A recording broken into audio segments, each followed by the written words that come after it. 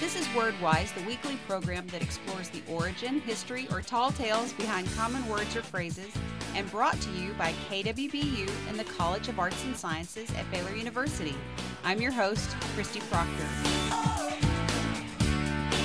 In normal conversation or written composition, we really don't think about what types of clauses we use when we naturally form sentences. But let's consider some interesting aspects of sentence structure. Dr. Lydia Grebenyova, an assistant professor of linguistics, is here to talk about the term interrogative. Dr. Grebenyova, what exactly is an interrogative clause? An interrogative clause can be in yes-no form, as in will it rain, where the listener is asked to provide a yes-no answer, or a WH form, containing one or more WH words, such as in who left or who wants what, where the listener is asked to supply the information about the question constituents. Well, why is this important? Why should we be concerned with what kind of clauses that we use? Well, first, because WH interrogatives have very interesting syntax.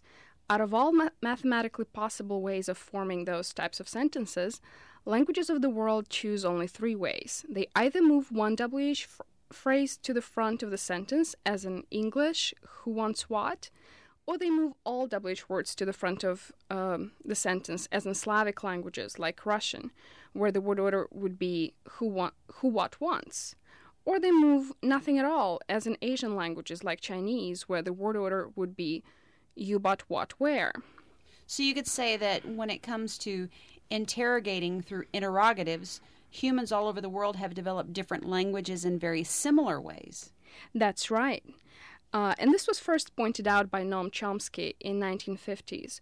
When you look at the structure of different languages, they're not as different as we may think. Nor interrogatives are as interrogating in their meaning as they seem. Could you close the window is an interrogative clause, but it's not really a question, but rather a command or a general request. So an interrogative is not a semantic notion, but rather a syntactic one. It's about the structure of the clause and not merely its meaning. Well, thank you so much, Dr. Grebenyova.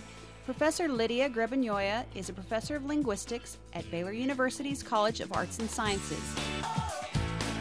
To hear this and other WordWise episodes, visit kwbu.org or subscribe to the free podcast in the iTunes Music Store.